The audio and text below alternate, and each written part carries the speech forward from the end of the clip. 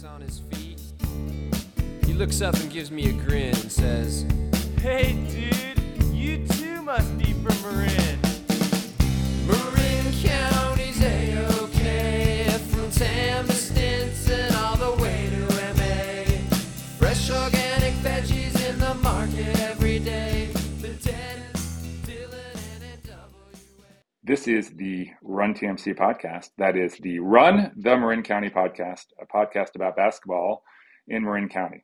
I am Duffy Ballard, and with me as always is friend, coach, and basketball nerdophile, David Levine. How are you, Dave? Well done, Duffy. I'm great. I'm down in San Diego for a very fun, very challenging tournament that my San Domenico girls are playing in. And I know you're in the midst of basketball tournament land as well up in the Bay Area. Yeah, we're in the Bambauer. This is December 29th, Dave. We're pre-recording a few days before the release of a bunch of awesome interviews. So we are 3 games into our tournament, and there will be some sounds of the tournament that we're going to intersplice with these episodes. But first, Dave, let's just talk about what we're doing here, because it's a little bit different. We mentioned it last episode, but it's been a little while since we posted. So this is a gift to our listeners. We are going to be releasing an interview a day for the new year. So the first week of the year, we're going to release a new interview. We're going to do very brief intro and just get right down to the nitty gritty and have our listeners listen to the great interviews that you and I, Duff, have banked the last couple months. Yes. So we will be rolling out brief intros, as you say, Dave. And before that, what time is it? Oh, Duffy, I believe it's sponsor time, according to my watch. You and I are keeping the same time today, Dave. I love it. All right. I'm going to jump in with Karen Horsemeyer, and here is a little preview. She is one of our interviews that we're going to be releasing. So Thank you, Karen, for a great interview, but also for being a great sponsor. So here we go. You probably heard this before, Dave. Just like Karen's coached athletes to victory, she's here to coach you to a successful real estate sale. Ready to sell your home or know someone who is? Karen brings the same expertise, strategy, and commitment to every real estate transaction as your trusted real estate advisor. She'll create a winning game plan for you for purchasing and or selling your home. Call Karen today at 415-794-4311. That is 415-794-4311, exclamation point. Duffy, beautifully read. Our next sponsor, North Bay Basketball Academy, our friends at NBBA. NBBA provides quality instruction in all aspects of basketball with an emphasis on fundamentals and skill development. Head over to www.northbaybasketball.com for more information on upcoming camps, skill sessions, team opportunities, travel opportunities. NBBA does a great job. Thank you for being a sponsor, North Bay Basketball Academy. Thank you, NBBA. And the Bambauer tournament, as we know, Dave, was initially started by Rick Winter, who also founded NBBA. Correct. Good job, Rick. All right, we're moving on to the Hub. By the time these interviews come out, Dave, it will be a little bit too late to go see Haley Ballard at the Hub, but they have other people who can do that job and serve you grass-fed burgers, hand-cut fries, and shakes. They can pour you a field work. You can sit there. There's going to be great company. There's almost always someone in there who's watching a game or talking about a game. It's just a Hub in San Anselmo. So if you haven't been, check it out. If you have been, come on back. And we love the Hub. Thank you, Hub. And stay true to us, Hub. Beautiful. Thank you, Hub. Thank you, Haley Ballard. And finally, last but not least, Jesse and Laurent. Jesse and Laurent is a gourmet, ready-to-eat meal delivery service facilitating family meals throughout the Bay Area, Sacramento, and North Tahoe region. Been feeding families for more than 40 years with their delicious and healthy heat and serve meals. You simply heat and serve the pre-made meals delivered right to your doorstep. Don't forget the special Run TMC listener code. Enter TMC20, no space, for $20 off your first order. Thank you, Jesse and Laurent. So the 20 in TMC 20 signifies $20 off. Is that right, Dave? That is correct. Okay, got it. That is correct. Great. Well, we're going to get on with this, but first we want to remind our listeners to check out our website at theruntmcpodcast.com, to email us at theruntmcpodcast@gmail.com. We are still looking for correspondence. We will soon be putting out a big sponsor drive. So if you're interested, reach out to us. Check out Dave on Insta. A lot of good content there. And keep listening. Absolutely. Thank you, everybody. So we're going to roll into interviews. There'll be really brief intros, and then we'll get into it. And then interspliced, as I said before, Dave, we'll have a few sounds from the Bambauer tournament, including friends of the pod, Mike Saya and Daryl Rory. Thanks, everyone. All right, Coach. I'm with Coach Saya. We're at Bambauer. It's been a great tournament so far. What are a few observations, Coach? It's a really even tournament, especially yesterday in the quarterfinals. All 8 games, majority of them were close. Lots of strategy, lots of timeouts, lots of really good coaching, and lots of really good play. It was just enjoyable to watch. Right. And how are the crowds been for the evening games? They've been good. I mean, one team comes from out of the area, Martin Luther King and Riverside, but everybody else is relatively local. It's always nice to have another MCAL team in with like Archie. But the crowd energy's been good. One of the things I always like about this is the camaraderie amongst the coaches. We're all hanging out here for a long period of time. We've got the hospitality suite upstairs, and well, that was my next question. How has the buffet been up in the Nelson room? I think that's what brings coaches back and brings referees back. Our Marin Catholic parents do a wonderful job of hosting all of us. They do all the heavy lifting, from manning the gate to the snack shack, and then most importantly the hospitality suite for the coaches and the officials. So I saw Chris Hammond out there this morning. Yes, checking people in. Everybody's pulling their duty, and that this tournament, when I took it over 14 years ago, it's always been parent driven, and they never cease to they always. They always come through. Yeah. Well, thanks so much, Coach. Great. Thank you for putting this on. And it's my first time being here, in any capacity. It's just a cool thing, and look forward to coming back in the future. Always. All right. Thank you. Thanks, Coach. All right. Well, very excited to kick off our week of interviews with our friend Jeff Skaggs. I'm actually going to give a quick background on Jeff. We talk about some of this in the interview, but this was one where we didn't go fully into his background.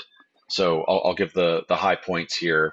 I will note for our listeners, this interview was conducted a while ago, like a couple months ago. But because of its nature, it's really an interview about Marin basketball history. So it's not very time sensitive because we're talking about the 70s and 80s. But anyway, Jeff is a Marin native. He grew up in Fairfax. He went to Marin Catholic. He was the class of 1976.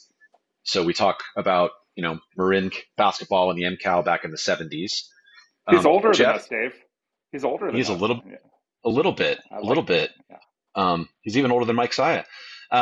So he did not play varsity Duff until his senior year at MC. So similar to Tom Poser. And then Jeff was honorable mention all league and was a very good player. He then went on to play JC ball at the College of the Siskiyous for 2 years, went to Southern Utah as a walk-on, and then eventually earned a scholarship. And we go into this in the interview. He flirted with the idea of then playing pro ball in Belgium, but decided to stay stateside and start a long career as a coach and educator and administrator.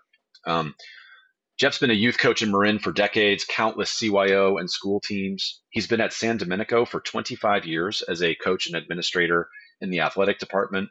He started the San Domenico basketball camp, Duff, which you're going to mention in a minute, with 14 kids about, 20 years ago, and has since partnered with U.S. Sports Camps and Nike, and now it's one of the most successful basketball camps in the area. He's also a charter member of the Positive Coaching Alliance. Jeff is just a great guy. He's very positive. He's a great leader and educator. And really the main reason we wanted to chat with him for this podcast was he has a great perspective as a historian of Marin basketball, and in particular, the Drake Summer League in the early 80s, which is one of the coolest pieces of Marin basketball history, I think, really of Marin kind of pop culture history. It's amazing. So this was a really fun conversation, Duff. Yeah, a lot we could say about Jeff. Both my kids have spent time at San Domenico, and Jeff is kind of everywhere.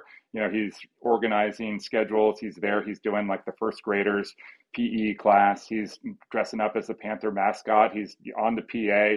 Just kind of one of those guys who just gets embedded into whatever environment he is, and it just really was a pleasure, seeing him a lot on San Domenico's campus.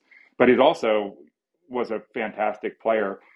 And Dave, as you know, I've been at the Bambauer, and I noticed today that the records on the wall for MC, the basketball records, as specific, most points in a game, season, etc.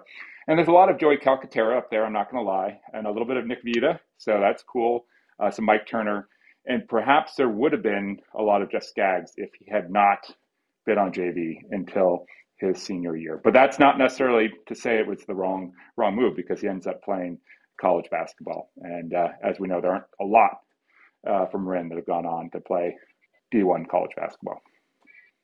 Yeah, Jeff's one of those guys like Tom Poser and countless others who really peaked, even like Kenny Woodard, another interview we're going to do later this week, who peaked his basketball life really after high school, even after college. Like, I think Jeff's best basketball years were in his mid to late 20s when he was playing in the Drake Adult League. So a great player who I played with. Ewan's played with him.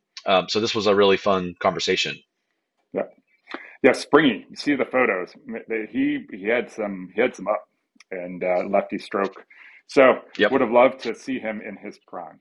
But anyway, thanks, Jeff. And before we get on to the interview, we want to thank the Nike San Domenico camps as another sponsor that we have not yet mentioned on this episode. So I am on their website right now, Dave, and there's some pretty good copy here. So it says, work with some of Bay Area's best basketball coaches in summer 2024, including Mike Fulton, Buck Chavez, Tyler Gaffney, and Jeff Skaggs, and maybe Dave Levine. I don't know. That's possible. I don't know.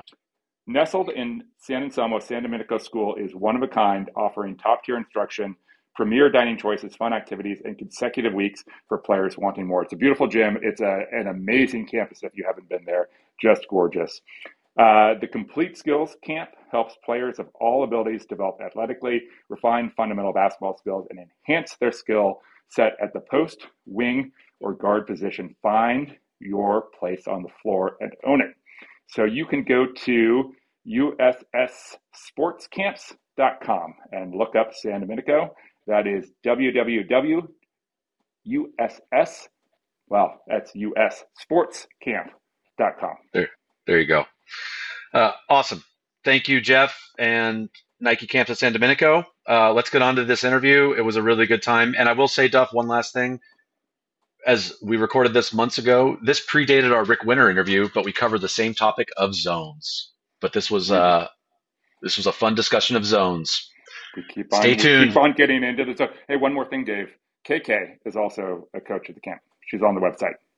Front of the podcast, KK. Love KK. Episode 3. Yes. Okay. Enjoy the interview. All right, let's get after it. All right, Jeff, hello. Good morning. Good to see you. So, Jeff, we already gave our listeners your background, so we won't go into the deep story on Jeff Skaggs growing up. But we'll just say, so you're Associate Athletic Director at San Domenico, is that right? That's correct. It's my 25th year. Been a complete gift to be here, and seen a lot of changes over the years with our youth programs, our high school, going co-ed. Yeah. It's been a really fun run. Yeah, awesome. 25 years, man. Time flies. So Jeff has been a coach and educator for decades, and I've known him for over 30 years, and he's one of the most positive, inspiring people I know, just a great human being and a amazingly positive force for so many kids. But beyond that, Jeff, phenomenal basketball player, high school, college, post-college, in adult leagues, which we're going to get into. Jeff, you and I actually played together in an adult league 30 years ago. I don't know if you'll remember me because I was a non-factor on that team, but you had a big impact on me. And just to get it out of the way, Duff, Buck Chavez was on that team. So we got our Bucky reference. His name hasn't come up before. Every podcast, we've got a Buck Chavez reference. So in the flow of the offense, though, it wasn't forced, right? But that team had Buck, had Mike Fulton, who was our first guest, had you. So I was just blown away by how these older guys were so nice to a teenager and giving me the ball, letting me shoot. So, and finally, Jeff, you are a historian. You have IJ articles and amazing information on the history of Marin basketball. So we want to get nerdy and do a deep dive on Marin hoops history with you today. Sure, so, absolutely. So I thought we'd do a quick recap of your playing days because, I mean, you're an awesome basketball player. We're going to get to your MC days later in this because I want to go deep on 1970s MCAL basketball because I think it's fascinating. But basically, you played at Marin Catholic, and then you played junior college at the College of the Skaggs. Is that right?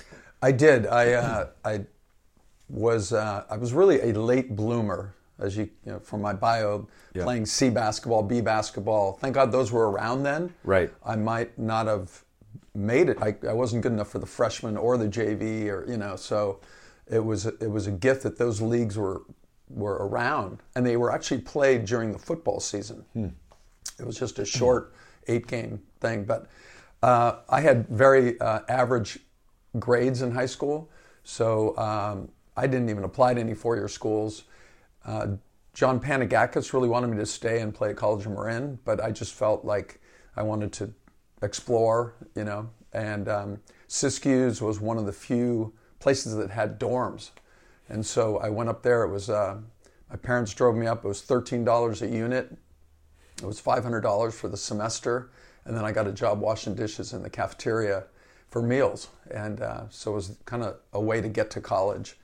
And had a great experience. I was there 2 years. I played my second year, was injured my first year. I broke my ankle and just got way behind. And then started writing colleges. Back then there was no internet, and there was those books in the library that had all the different colleges. And so I wrote schools in Montana, Colorado, Idaho, and Southern Utah State College sent me a really nice brochure back. And I was like, wow, I'd never heard of it. Yeah. A place called Cedar City, Utah, about 170 miles northeast of Las Vegas. And so I wrote the coach, and then the coach contacted my junior college coach. I was a starter, when I played there at forward, and he offered me a walk-on spot, and my parents drove me out sight unseen to Cedar City, Utah, which was about 90% Mormon. Yep. But super nice people. It was a public school. And got out there, and they had 10 seniors on the team, and they had gone to nationals the year before. So I just saw the writing on the wall, and I thought, well, okay, I'm just going to go to school, play some city leagues, and wait for all these guys to graduate. So Jeff, was this D2? Or it was NAI Division I, so similar to D2. Yeah. And you at at Siskiyous, were you really good? Like, were you all league? No. I was. You were just a solid player. Just a solid player. Okay. I think I averaged like 12 a game and got to start every game at forward. And we had 3 guys from Harry L's High School in Richmond, which is no longer. Okay. A couple guys from Oakland High, and then a bunch of guys from like Weed, Mount Shasta, McLeod, Bernie Falls, places like that. Okay. So when you get to Southern Utah, they're loaded. There's not really a spot for you. So what do you do? So I played City League, played a lot of open gym. Yeah. Enjoyed going to school, really. And then that summer, it came about where they were going to do a sponsored tour of Costa Rica. It was going to be Panama and Costa Rica, actually. And so we got to the airport, and so I'm like, oh, I'm all over this. This is a free trip to Central America to go play basketball. And it was in the summer, and Panama actually canceled our portion of the tour because they were mad at the U.S. about something political. It was kind of like, really? We're just going out and play basketball. Right. So I went down there, and we were there for about almost 2 weeks, and we won every game. We played their national team, and their university team was super fun. And on the way back on the airplane, the coach gave me a scholarship, which I did not have. And so I ended up playing the next 2 years and had it paid for, which was really a blessing and a gift. That's awesome. So did you light it up down there? Or? I was not all league, but I started at point guard my junior year. Yeah. And ironically, my first game, I went for 17, 8, and 8. And we beat Mesa State, Mesa, Colorado. And that was probably my best game throughout my career, was the very first one. Yeah. But it was super fun. In my senior year, we were a better team. I moved over to 2 guard, and it took me a little while to get in the starting lineup. We had some recruits that came in, and eventually I ended up starting by mid-year for the rest of the year. And so I didn't have a phenomenal career or anything, but I felt like I was a good contributor and a good player, and we played a great style of basketball. Yeah. Really a fun one. So to kind of close the loop on your early days of playing, and this is a recurring theme that we've had with the guests that we've talked to, for example, like Tom Poser, Dave Deneen, other guys like that. Tom played JV at Drake until his junior year, right? Freshman and JV. I did as well at Marin Catholic. And then kind of bounced around, went to the JC route, found a way at UCSB, and then ended up playing pro basketball. I've played with a lot of guys over my life. You're one of the best players I've ever played with and seen. And you were. That's true. And you lit it up, and we'll get to this, in the Drake Summer League and rec leagues around Marin against really good players, ex-pros, current pros. But you're a guy who, at Marin Catholic, you weren't on the varsity early on. So to our listeners, it's a process, right? And don't expect things to happen too soon. Sometimes it takes people some years to kind of get the hang of it, right? So that's pretty cool. No, I think in the summers was really where the growth happened because of we're going to be talking about it, the Drake Summer League. Yeah. I mean, college was one thing, but the Drake Summer League was just really an avenue for all of us to get better. And playing on the outdoor courts at Drake, those 4 courts. Yes. Where you either, you got your butt kicked until you figured it out, or you went to a different sport. I mean, if you were going to go down there and play, you had to have your A game or develop one. And there's so many players during that course of time that, right. Started out modestly, including myself, and then you just got better through the competition. Absolutely. Yeah, you don't get better playing against players who aren't as good as you are. Right. Absolutely. So, all right, we're going to come back to the Drake Summer League because I want to spend a lot of time on that. But so now you post college. Now you are a coach, right? You were an assistant at Southern Utah where you went to school. What was that like, going from being a player to being a coach? How was that adjustment for you? It was just something that came about. Briefly. My mother grew up in Belgium and met my dad, who was a soldier from Northern California. So I have my entire family on my mom's side still in Belgium. In fact, I'm going to go there over Thanksgiving for a week just to see everybody. Great. And back then, professionally, teams could only have 2 Americans. So I'm half Belgian, Flemish Belgian. And I thought I could go to Belgium and play as a native? As a native, yeah. Which would be an advantage. And actually signed with an agent named Jim White. I've got the contract somewhere around here. And but then the federation said no, that I could not do that. And it was different. In a place like France, you could, if you're 30% French, you could go play as a French player. But in Belgium, they were talking about spending a year in the Belgian military if I wanted to do that. And I'm like, okay, less interesting to you. So. Yeah, I get that. But and it happened two times where I was going to go. So if I have any slight regrets in life, it's that I didn't move over, live with my grandmother, get residency and start playing pro basketball there. But I would have never came back, maybe. Right. My life wouldn't have turned out as enriched as it has. Yeah. So it's always interesting, those sliding door moments, right? Those decisions that you make. That's interesting. So the coach is a guy named Tom McCracken. It's a great basketball coaching name. He heard that I wasn't going, to Belgium, and he said, "Hey Jeff, I don't have an assistant. Why don't you just come and help me out and be a buffer?" Because he was a super intense coach, and so, he wanted me to be the guy that was a little friendlier. And I learned a ton. I learned that I didn't want to be a college coach because the guy I worked with, he had an ulcer already, he was going through a divorce, he was manic about wins and losses, and I just thought, wow, this really isn't for me, but it certainly was fun for that year to experience it. And I wasn't much older than the players, so Right.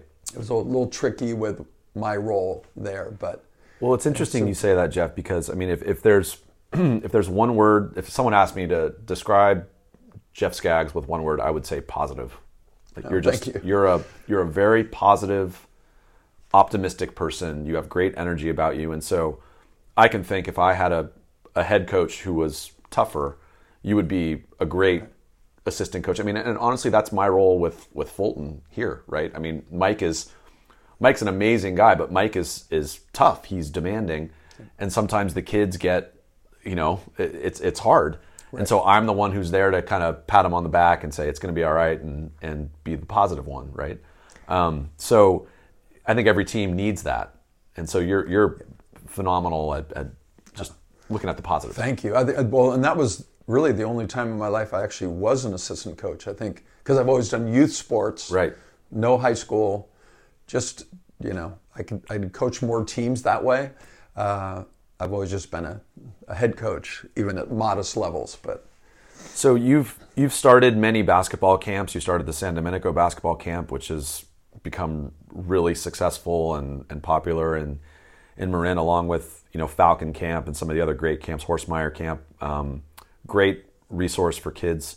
You're a member of the Positive Coaching Alliance. Can you talk about that? I mean, I think when it came about, it just was. It's been a good idea. It's not flawless. We have I'm a charter member. Yeah. And I've been to a couple of the events down there. I think sadly, the people who need the Positive Coaching Alliance don't think they need it, because there's a lot of right.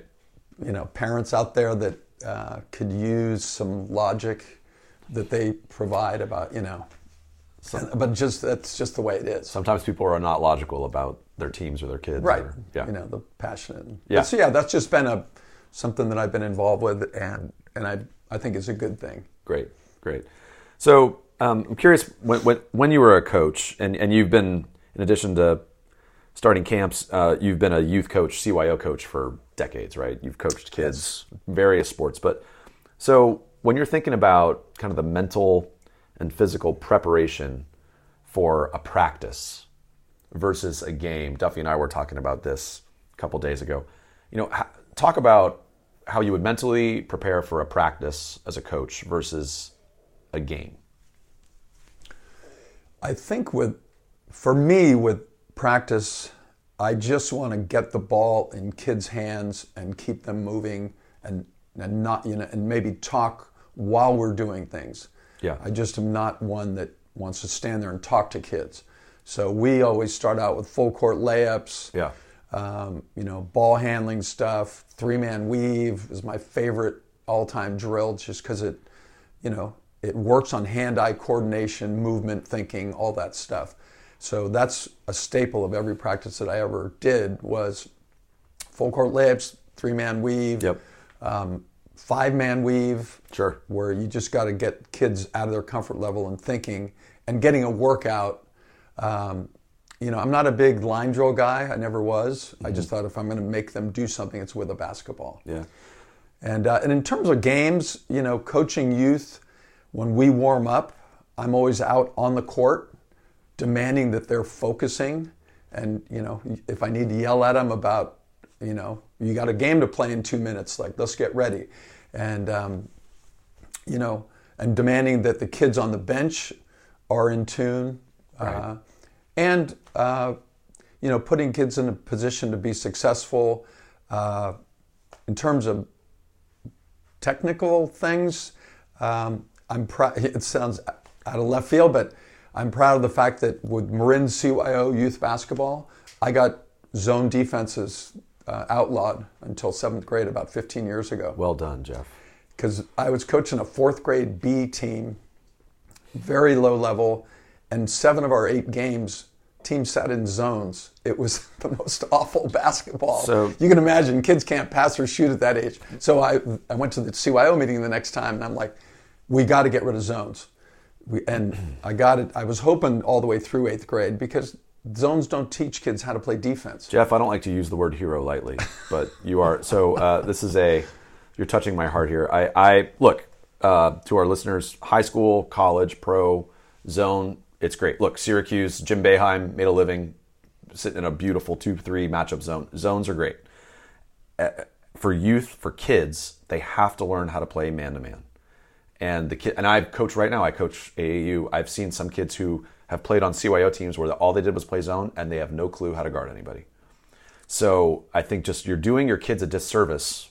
This is my soapbox, but clearly you agree. You're preaching to the choir. You're doing your kids a absolutely disservice by sitting in a zone, even if it wins you games. As a CYO coach, your focus should not be on winning games. It should be on developing your players, right? And teaching them the game. So well done, Jeff Skaggs, getting CYO. Is 7th grade the right time to say it's okay? Or if you could choose any time period, any grade, what would it be when zone becomes okay? For me personally, I'd say 11th grade, 10th or 11th grade. That's just my humble opinion. Yeah, I mean, look, Maybe. there are certain high schools where the zone concept makes sense, right? So I'm actually okay with 7th or 8th grade, but you need to give the kids a foundation of learning how to play man-to-man, because really the best zones use man-to-man principles, right? Yes. I mean, you're in a zone, you're not guarding wood, you're not guarding line, Right. you still need to be responsible for a player. I think, unfortunately, there's just a lot of youth coaches that don't understand man-to-man principles fully. Well, there's that too. Yeah. Right. So that's where it's an easy thing. Like, right, exactly. So if you have a coach who maybe isn't as experienced in coaching basketball, a zone is an easier thing to do as a coach too, right? So, Well, I think that for here at San Domenico, what I'm really proud of is that we had every year 15 to 18 CYO teams, and really got our name out there in the county as being relevant, not dominant by any means. Sure. A lot of B teams, but one nice thing that administratively we were able to pull off is for 15 years we had 0 parent coaches. And I'm a parent, God love parents, but we hired our coaches with all, Dan Hunt and Buck Chavez and their kids and Fulton and I, we had... Dan Hunt played on the 82 Drake State Championship team that we've talked about a lot, best team in Marin history, played pro ball in Australia, was an unbelievable player. His kids, really, really good players. So Dan Hunt is one of the best players in Marin history. And so having him come and coach a team, that's amazing. That's awesome. Him and Buck, and there was times I coached 4 teams. And Fulton would coach 2 teams, and Buck would coach 3 teams, and Hunt would coach 2 teams. So it was a good run. We just don't have as many teams now. Right. So. Awesome. Okay, I want to dive into MCAL history now. So if you're listening to this from Florida and you have no interest in Marin County basketball, you might get bored. But the people who like Marin will love this one, because Jeff is one of the best people I know around to talk about Marin history. So the MCAL in the 70s, when you were playing for MC, what was the landscape like? Who were the dominant teams? Who were the great coaches? Who were the figures that stand out to you in the 70s? So that's a great question. I finished in 1976, but in the early, 70s, Eddie Joe Chavez and the team that really put Drake basketball on the map was, coached by Pete Hayward, Brett Tavani coached Centerfeld, Dick Hart, Redwood, Tam, a longtime coach, Bernie Schneider, I think it was. There was good coaches, but early on, that team that went to the Tournament of Champions, which was, my father used to take a bunch of us kids to the Oakland Coliseum to the Tournament of Champions, and it was basically 8 league champions who played a 3-day tournament. And it was before the North Coast section, which, that's a whole different subject of kind of a watered down thing. But these were the championship teams, and Berkeley High School, Castlemont, San Joaquin Memorial, Drake, went over there and beat a 22-1 Castlemont team. I think Coach Fulton talked about it in one of the podcasts. Yeah. And it really put it on the map. And so those teams, that was one of the better teams ever. The Redwood teams with guys like, John Borrow and Pirro and McGee and Troby brothers, the one played at Stanford. They had there was just some great players in the early 70s. Would people, would the fans show up for those games? Like were MCAL games events? Yes. And, Marin Catholic back so long ago, they had, all there was an upper level. It was called the pit. And people hung out over the court. Oh, interesting. And it only held about 700 people. And it was packed for every game. Yeah. The finals, we lost to Terra Linda in 1976 in the finals. And the fun part was we played Drake High School in the semifinal. And I lived at Drake when I was growing up. I grew up in Fairfax. And the Drake gym was open from noon to 5 every day in the summer. And so we just lived there. And anyway, all my friends played at Drake. Walt Gillespie and Rick Burris and Mel Judson and some great players. We beat them 69-67 in overtime at Redwood. I actually sprained my ankle in the first quarter, and they took me back to the training room and they froze my ankle with a boot. It's pretty high technology high for tech 1976. For 1976, yeah, exactly. And they taped it up, and I went and played the rest of the game. And we won by 2. It was a phenomenal game. We had Mike Stone and Gary Johnson and Dave Donati. Dave Donati was MVP for San Francisco State. They won the league, and he went on to play pro ball in Italy. We had just a really fun team. And then against Terra Linda in the finals, it had Barry Carr and Mike Martin that both went to play at Cal. I was on crutches, so I couldn't play, and we lost by 15, and we had just beaten Terra Linda at Terra Linda by 18 like the week before. Yeah. Hey, one thing I want to go back. Yep. So you mentioned the name Walt Gillespie. Yes. Played at Drake, known as, behind Eddie Joe, probably the second greatest player to play at Drake. So some people say he's the best and who's ever played in Marin.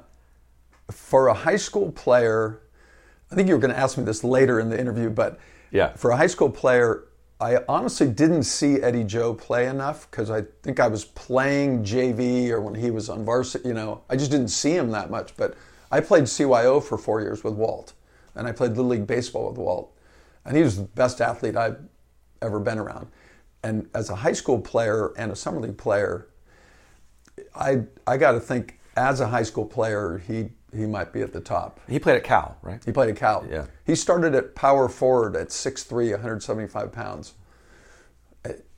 Crazy, Yeah. I have a picture of him going up over a jumper over David Greenwood. Oh, wow. Yeah. Very cool. But anyway, yes, Walt was a great player, and that year was really fun. And then, from after that year, I was away at college, so I never saw the Drake team play, the 81-82 team, because I was gone. Right. I was playing at Utah at the time. And what was girls basketball like in the MCAL in the 70s? Was it popular? It was barely on the radar. Right. In terms of popularity, so I just can't speak to it. I knew it was happening, but it wasn't that the girls' games were before the boys' games. It was just JV and varsity boys. Right. So, that's what I've heard, and I think that one thing that has been getting short shrift in this podcast is in 1982. Correct me if I'm wrong, but the Drake girls won the state championship as well as the boys, right? And the boys team, legendary team, but the Drake girls were an unbelievable team, and I think that kind of put Marin girls basketball on the map and led to now I'd say the MCAL, the girls side is phenomenal, and we have amazing players. We talked about this with Fulton. The only McDonald's All-American in Marin history is Brooke Smith, who played at Marin Catholic. Yes. We've had several Division I players, several players who have gone on to play pro ball. So the girls' game is thriving in Marin, but it's interesting that in the 70s that wasn't the case, and I think that's probably the case. It just wasn't as popular then, but then it started to get more popular in the 80s. Yes, that's correct. And then I think that 2001 Marin Catholic team that won the state that Coach Fulton alluded to. Yes. That really prompted it, and the ability for the AAU basketball in a positive sense with girls, it's created more opportunities. Yeah, and then the WNBA started 97, I think 98, because when I graduated college, that some of my classmates at Stanford were going on to play in the WNBA, and that's where that started. Really, so you think about the WNBA has only been around for 25 years. 26 years. Yeah, Brooke Smith was a guest speaker this summer, and she talked about winning a WNBA championship with Phoenix, and Diana Taurasi was on that team and still playing. Yeah. All these years later. Yeah. So it was pretty Very cool. Okay, I want to hit on the Drake Summer League. So we've alluded to this a few times, but just for our listeners, back in the day in the 80s, 70s, and 80s, at Drake High, now Archie Williams, there was a summer league that had some of the best players in the country who played in it. So literal NBA pros would come and play in that league. Current college players. It was sanctioned by the NCAA, right? So the college players could play in it. But then you also had just local. It was a local summer league, right? So you would have a sheetrock guy playing against an NBA guard. The gym, I went to that summer league as a kid, and I remember watching you play, and Fulton and Bucky Chavez and others. It was an electric environment, and I wish everybody today could see it. But you were in it. You played in those games. So take us back to the Drake Summer League in the 80s. Yes, that probably playing in college was great. The Drake Summer League was the most fun, because it was friends, and it was electric. It was exciting. You'd walk in the gym, the small gym, and you just didn't know who was going to show up. There was 12 teams. There was teams from the East Bay, the city, for a period of time. And a guy named Dave Ball, I'll give him some kudos. He worked, I think, for the school district, but he ran the league, and he's still around. And the Pac-8 at the time, the referees, there was a lot of referees who lived in Marin from the Pac-8, and they reffed the games. And there was 3 refs.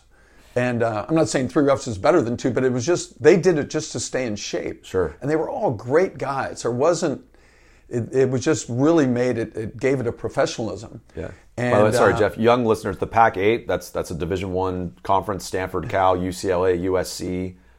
Washington State. The Pac-2, I believe. Right. It went to the Pac-10 and has been the Pac-10 until now, and now it is dissolving to the Pac-2, and it'll be the Pac-0. Yeah, from 12 to 2, I know. That's a whole nother unfortunate subject. Yes, well, that's a different podcast. But so you think about a summer league game where you're strolling into the Drake gym, and now not only do you have, elite players playing in these games, but now you have Division I college referees, 3 of them reffing these games. Yes, and of the 12 teams, like we were all Marin guys on our. I was fortunate to play a couple years with Mahoney Steel, with Mike and Dan Mahoney, and Tim Hurley, who is in the Lewis and Clark Hall of Fame, was a great player at Marin Catholic.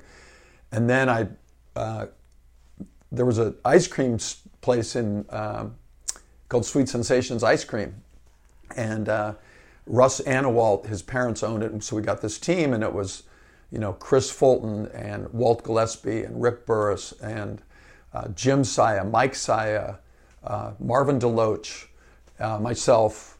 We had so much fun, and we won the league like 3 times. Just really. And I think for the listeners, we have to understand the context that there was no 3-point line. It had not been invented yet. You can ask me my opinion on the 3-point line. I wish it was never invented, because I think it's changed basketball, being an old school guy. But we just had a really dialed in, teamwork and movement and motion.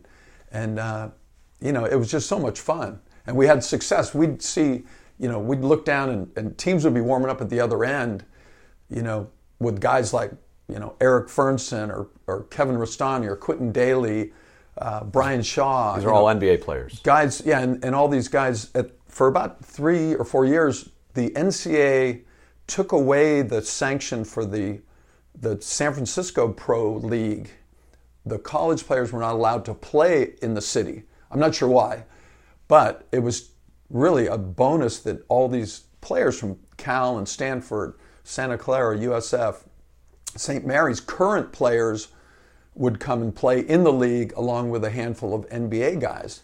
And the competition was just phenomenal. And, it was exciting. There was a couple hundred people for every game. Yeah, no, it was so fun. So just to high schoolers or younger kids who are listening to this, so this would be like going down to Drake or Archie Williams on a summer night.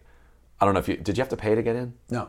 So you don't pay to get in. You walk in, and there's Anthony Edwards and Tyler Hero and CJ McCollum and Dante DiVincenzo just playing in a summer league game at Archie Williams. That's what this was like. Yes. Mike Fulton talked about Kevin Johnson or KJ going for 48 against him. Kevin Johnson was a all-NBA point guard. He was Dame Lillard. He was Ja Morant. And he's playing in the Drake Summer League. I mean, I was blown away when I went down there when I was 12 years old watching him play. I heard Coach Fulton talking about it. And when Kevin played, I actually was living in Hawaii at the time on business. And so I didn't get to play against him. And Mike talked about, guarding Kevin Johnson. Well, my story was I guarded Quentin Daly for an entire game. And Quentin played at USF. Yeah. He was from back east, played 10 years in the NBA. He's not alive anymore, unfortunately. Right. And I always joke that I went for 18 on Quentin, but he went for 48. He had the most incredible, off the dribble jumper, first step. He would just blow by me. And I was trying. And that's the difference between when you see an NBA player, like even, for all of us, right? When you, and going back to where we started, play against players who are better than you are. That's how you get better. Yeah. But the speed of, for me, when I was growing up and I would play against Division I players, it's like, oh, okay, that's why I'm not a Division I player. I mean, just the little things, the speed with which they pick up the ball off the dribble and get a shot off, or take away the ball from me when I try to do the same thing. Yeah. And I can't imagine playing against an NBA player how fast they are and how strong they are. I think if I was, I know you're going to ask me at some point about who I would take to open gym, but if I had a top 5 or 6 from the Drake Summer League, who I was fortunate to play against, Quentin Daly, Phil Smith.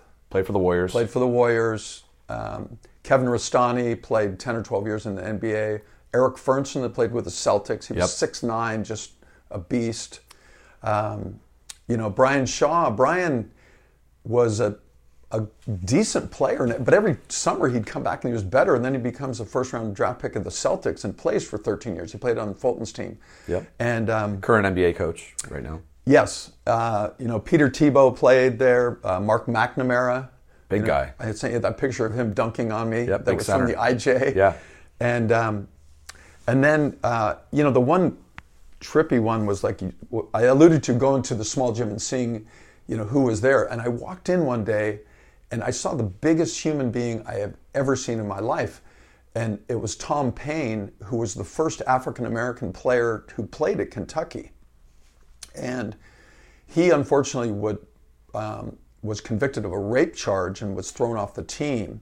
And years later, I think Al Attles contacted Larry Fulton to get him on their summer league team to give him a second chance. And he later got a tryout with the Warriors, but I think he was just, his game was not good enough anymore.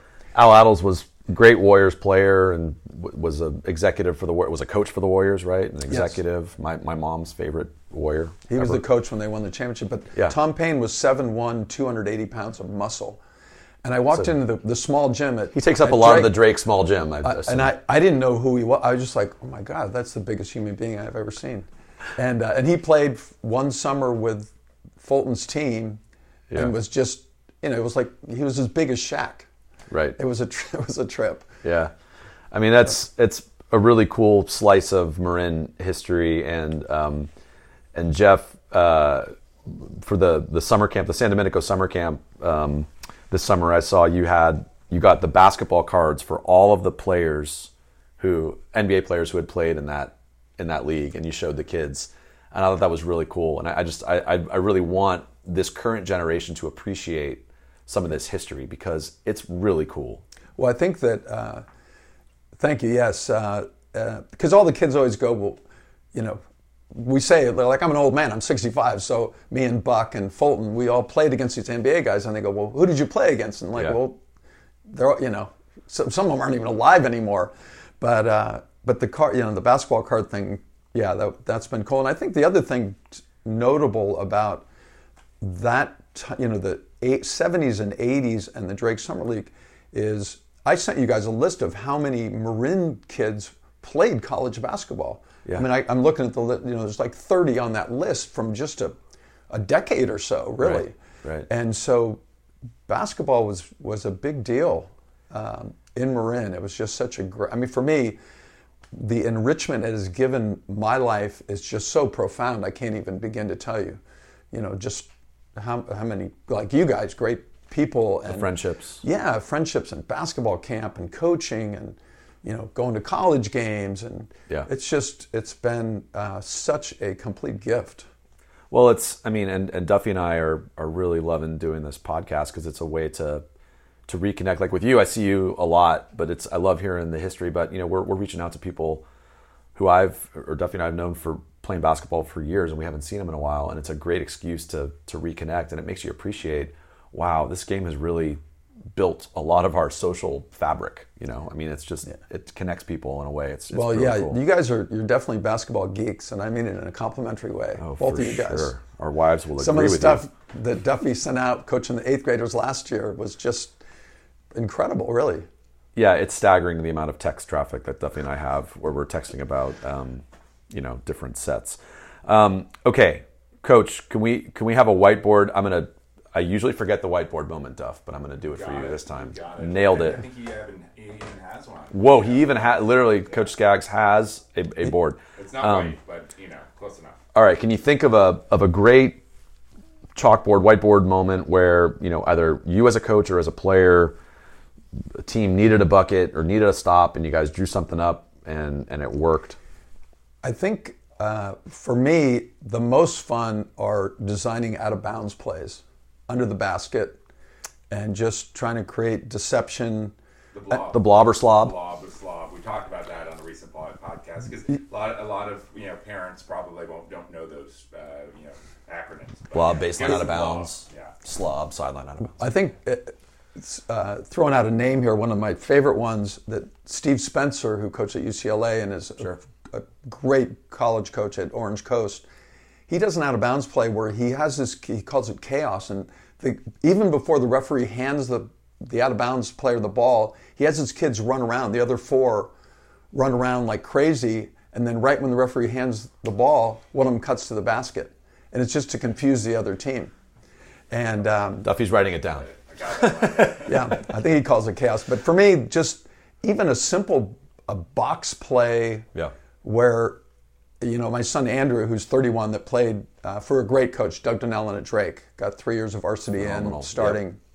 And Andrew and I laughed over the years because, you know, I came up with a play when I was coaching at Superstar Camp in San Diego, which was before all the, you know, Nike and all these other camps. We would get 300 kids to UC San Diego and do a 4-day camp where they stayed there.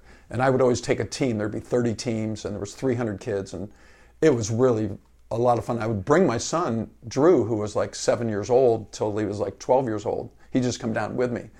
And I remember just designing a box play where, you know, the person right in front of the person taking out the ball just goes and sets a pick, super simple, but just then seals, and you throw them a bounce pass under the hoop. And I think I've got about 1,000 baskets out of that, where it's just using your body to create a little bit of opening, and the out-of-bounds guy just right across the key there, bounce pass, layup. And then some other ones where you just try and spread the kids out to create spacing and deception. Sure. So those are the most fun when you're, you know, in a moment. The simplest play designs can work as long as the players execute it, right? Sometimes it just means just set a good screen. Yes. Right? I mean, it's very simple. Yeah. Because I so many times I've had kids say, the play's not working, and I'm just, just if you set the screen, and if the person receiving the screen waits for the screen, it should work. Right. Either the player receiving the screen or the screener sealing it's somebody's going to be open. Right. But you just got to do it right. So that's the that's the bell here. All right, that's good stuff. One quick question for you, and then we're going to get to our overtime crunch time. The bell was for crunch time. By the way. I had that planned for crunch time. Crunch time. Yeah, you're good. Beautiful. What do you think of today's game? I mean, I know you're not currently coaching a team, but today's offense, dribble drive, 5 out, that kind of stuff, versus when you were playing. I think that's another really good question. I think in my day, players were much more skilled. We weren't as strong or as physical, but we really, because there was no three-point line, motion offense was just paramount. That's how I learned how to play the game, by constantly moving and never stopping on the court. It's tough because the NBA is the NBA. I personally think there's too much stagnation in the NBA. And, obviously the three-point line has completely changed the game. Yeah. I don't think for the better, but it is what it is. It doesn't matter what I think. Yeah. So, even when we do camps, it's funny because Mike and Buck and I, us old guys, will sort of tell the campers, like, look, we get it about the three-point line, but when you're at this camp, you're going to learn how to move and not, and learn how to play the game the way we learn how to play the game. Sure. So I think that when I go to high school games, there's definitely not as much skill. The kids are probably stronger and they may be faster, but the MCAL final, Redwood and Branson, was 12-10 at halftime. Right. We scored in the 70s and 80s regularly. Maybe we didn't play as good a defense, but people just didn't miss shots. And I joke sometimes with Coach Fulton, like, wow, there's a mid-range jumper, like it's a lunar eclipse or something. Well, it's interesting you say that. You just Jeff. don't see those very often, and it's such a focus on the three-point shot, and so it's different. The game's just different. It's interesting you say that because one aspect of the game today that you didn't have 25, 30 years ago is analytics. And so you hear coaches will say, the analytics will tell you that a mid-range jumper is an inefficient shot, right? The baseline three, layups, free throws, those are the highest percentage shots in the NBA, and that filters down to college and high school. So a mid-range jumper is an inefficient shot because the analytics tell you that. And it's interesting, like maybe it's an inefficient shot because kids aren't practicing them anymore, right? And if they actually practice shooting mid-range jumpers, they'd make more of them. I mean, Byron Scott for the Lakers made a living on a 17-foot jumper. He scored 20 points a game doing that, right? I mean, I grew up watching Chris Mullin just lights out from mid-range, right? And Hamilton won a title. Rip Hamilton. By the way, Rip Hamilton, a great user of the floppy action, which we talked about in a different podcast. So it's interesting you say that. The mid-range game is sort of lost now, and it's yes. Well, I think I do. I've been doing yard duty for 25 years here, and now because of the Steph Curry effect, and love Steph Curry, what an incredible human being and talent. It does so much for the community, and totally agree. But when I'm doing yard duty, kids are just out there hucking up threes and with incorrect form because right. And that's fine. I sort of at this point, I just it is what it is. It is what it is. It is what it is. Okay. Shout out to KK, our friend KK, for giving us a suggestion to change it from the lightning round to something else. We now are calling it crunch time. This is our last couple questions for you, just kind of off the top of your head. What's your answer? Okay, greatest, you've sort of alluded to this a little bit, but I want a definitive answer. Greatest MCAL player ever, Jeff? I'm going to say Walt Gillespie, and only because I didn't see Eddie Joe play I like it. enough in high school. I want to quickly shout out current kids who I'm really proud of, who are playing professionally still. Luke Chavez, yes. Joey Calcaterra, Yes. who's just starting his professional career, Kenny Woodard just finished playing. Yes. Christian Manoli still plays in Serbia and China. Terralinda. Terralinda, 2010. Same with Kenny, with Terralinda. Jordan Lewis, still playing professionally. Liam Hunt, playing in Geraldton, Australia. Dan Hunt's Dan's son. kid. Yep. Jesse Hunt playing over in Europe. And they just won a championship in Cyprus. And so those are all Marin kids that are still playing professionally. It's awesome. Really, It's awesome. really, really cool. And Dave and I are still playing in over 35 leagues, Jeff. You didn't mention that. I mean, we are pro level. And we're going to have, and I'm sure we have women who are playing professionally too. I can't think of any right now currently, but Well, I know Ariella Rosenthal played over in Israel for a while. Yes, Who yes. was our assistant coach Right. when we won the state championship. great MCal player. Yeah, and so we have several girls playing Division One. I mean, including our, most recently Grayson Levette, MC grad, who's going to play at Lehigh. Well, and I think also I've had a great stepdaughter since age 3, Haley Nicolini. She plays on the Olympic Club team with Lauren Polanski great. and Brooke Smith. Yes. And the Billneys live out of state, so otherwise they'd be playing, I think, still. And Nikki Warren. And my wife and I go over and see Haley play with these girls, and they are just really good. Really good. They're really good. And they just played. The men all complain to the refs. The women just play. Just play. They just play. Yeah. Definitely never complain to the refs, right? Nikki Warren played at Marin Catholic with Brooke Smith on that amazing team. Nikki was an incredible player. The Billneys were on Mike Fulton's Branson state championship teams. Both played at Richmond, I believe. Yes. Division One. Lauren Polanski. Lauren Polanski was an unbelievable defender. She still is. The girls, nobody wants to be guarded by Lauren, and she's in her 30s now, I think. Very, very cool. Okay, greatest MCal coach ever. So it's you have to include, we're the BCL, but hands down, with no offense to any of there's so many great coaches that have come out of Marin, Mike Fulton. I mean, it just hands down, because I've seen it firsthand for 30 to 40 years, and specifically the last 20. Yeah. Anything Mike coaches, they win. He wins. I know. Our middle school flag football team, under Fulton, who just retired, we were 118-13, and Mike never played football. So with basketball, with no offense to anybody, also, I don't think we win the state championship if Mike isn't the coach. I don't think we get back to the finals last year if Mike isn't the coach. I've seen Mike do things with third graders that high school kids don't do. And I just have seen Mike with in-game adjustments and, scouting, and I just, hands down, he's the best coach I have ever been around. I sit next to him, and I could not agree more. And there, and there's been with Brett Tavani and Coach Hayward, and Danellen and the Sayas and Lavin and Paul Trevor, and there's just Pat Sandel, who's like a Marin guy, but there's some great coaching trees out there. But Fulton, I just have seen it day in, day out, in him designing game-winning out-of-bounds plays like he alluded to in the podcast. I was there that night. Yeah. It was incredible. Yeah. So. No, that's good. That's a good answer, and I can't disagree with you. All right, favorite gym in Marin? Drake. Well, you can call it Archie, but Drake. Drake. Because I lived there, and it's interesting because I wanted to go to school there, but my brother went there, my older brother, and got in a lot of trouble. And my mother, I was already going to St. Rita. She's like, "No, you're going to Marin Catholic."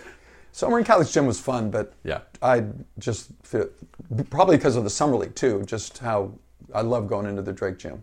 I agree. That's my favorite too. What's your least favorite gym in Marin, or where do you shoot the worst? I don't know if I ever shot the worst, but you're such a good shooter. You don't even know what that's like. I think probably Tam, and maybe Terralinda, just because they were kind of aging facilities. Well, TL's got the new gym now, I know, which and is I'm really happy for sweet. And Farbstein, another great coach, great coach, and shout out to him for leading CYO Marin basketball and volleyball for the last 25 years. He's on our list of future guests for this podcast. A great human being. Farbstein's done a lot for Marin. Writing it down. Duffy's writing it down. Yeah. No, those are good answers. Okay, Your dream team, you and 4 others. You're playing. The Drake Summer League's coming back. Jeff Skaggs is ready to go. You and 4 other folks to play. Who do you want to play with? It's funny when I looked at my phone and that was the question. That was the one that threw me. All the rest, I'm like, oh yeah, no problem. I'm like, oh my God, how am I going to figure this out? Yeah. So I'll take a little leeway that I'm going to throw in a couple bench players, off the bench players. I like it. So if I was going to, go down to the Drake courts, it would be Eddie Joe, Walt Gillespie, Ken Cooney, Ken Cooney had NBA skills at 6'3". They played at Novato, phenomenal player. And then Chris Fulton, who was super gifted. Mike Fulton's brother, unbelievable Mike Fulton's player. brother. Good friend of mine. Played at Utah, played in Australia. Another lefty. Another lefty. Jeff, you're a lefty too, right? Yes, Yeah. correct. And I should say correct. And off the bench, Buck Chavez and Mike Saya. Okay, so Mike Sy is the current Marin Catholic boys coach. He is an awesome guy. He's going to be on this podcast. His daughter Ashley is the Marin Catholic girls coach. But Mike was a incredible player at Drake and then went on to be a Division I, really high-level Division I ref. Yes. And has been an incredible coach for MC and is just one of the greatest guys. Well, playing on Sweet Sensations Ice Cream with him, he just never made any mistakes, and he never missed a mid-range jumper. And he never took one he shouldn't be taking. Right. So him coming off the bench and then Buck's energy, that'd be mine. This is a pretty good squad. Yeah. Not bad? Not bad. Okay. Acceptable answer, Coach. All right. I think that's what we have. Jeff, you've been so kind with your time. I love the stories, and thank you for all that you do for the kids, for our community, for Marin, the fact that you have these stories about this rich tradition of Marin basketball. It's so valuable. And again, just you're a positive, inspirational guy. So really fun to talk to you. Thank you. It reminds me, I haven't never been on a podcast, but it reminds me one little trivial thing. When I was playing college basketball at Southern Utah, I used to do high school basketball on the radio. I would go to a 1A school somewhere in rural Utah and get hooked up and broadcast the game, the play-by-play, not even knowing who the players really were. Awesome. But yeah.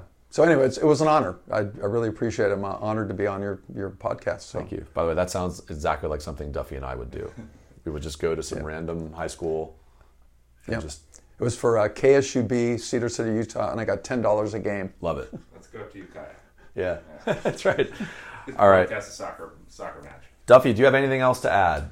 Well, just maybe take a few seconds to tell us about your office here and everything you got up on the wall. You got a lot of game tickets. You've got some pictures. You got some medals. It's just a cool place to be. You got a jersey, Klay Thompson jersey.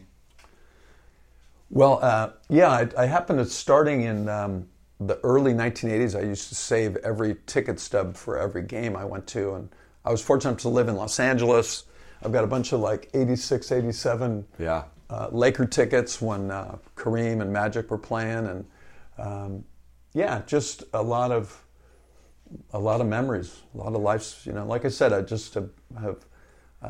And I see a John Wooden signed Pyramid of Success, which is from Coach Lavin. Coach got Lav to do that. Who's a good friend to many of us. One of our favorite. Humans. Yeah. So I've had a very, very fortunate life to this point, and just feel really lucky, extremely lucky. I think you've made your own luck, Jeff. All right. Well, thank you, sir. Appreciate your time. All right. Have a great day. Okay. Thank you. Burke's on his feet. He looks up and gives me a grin and says, Hey, dude.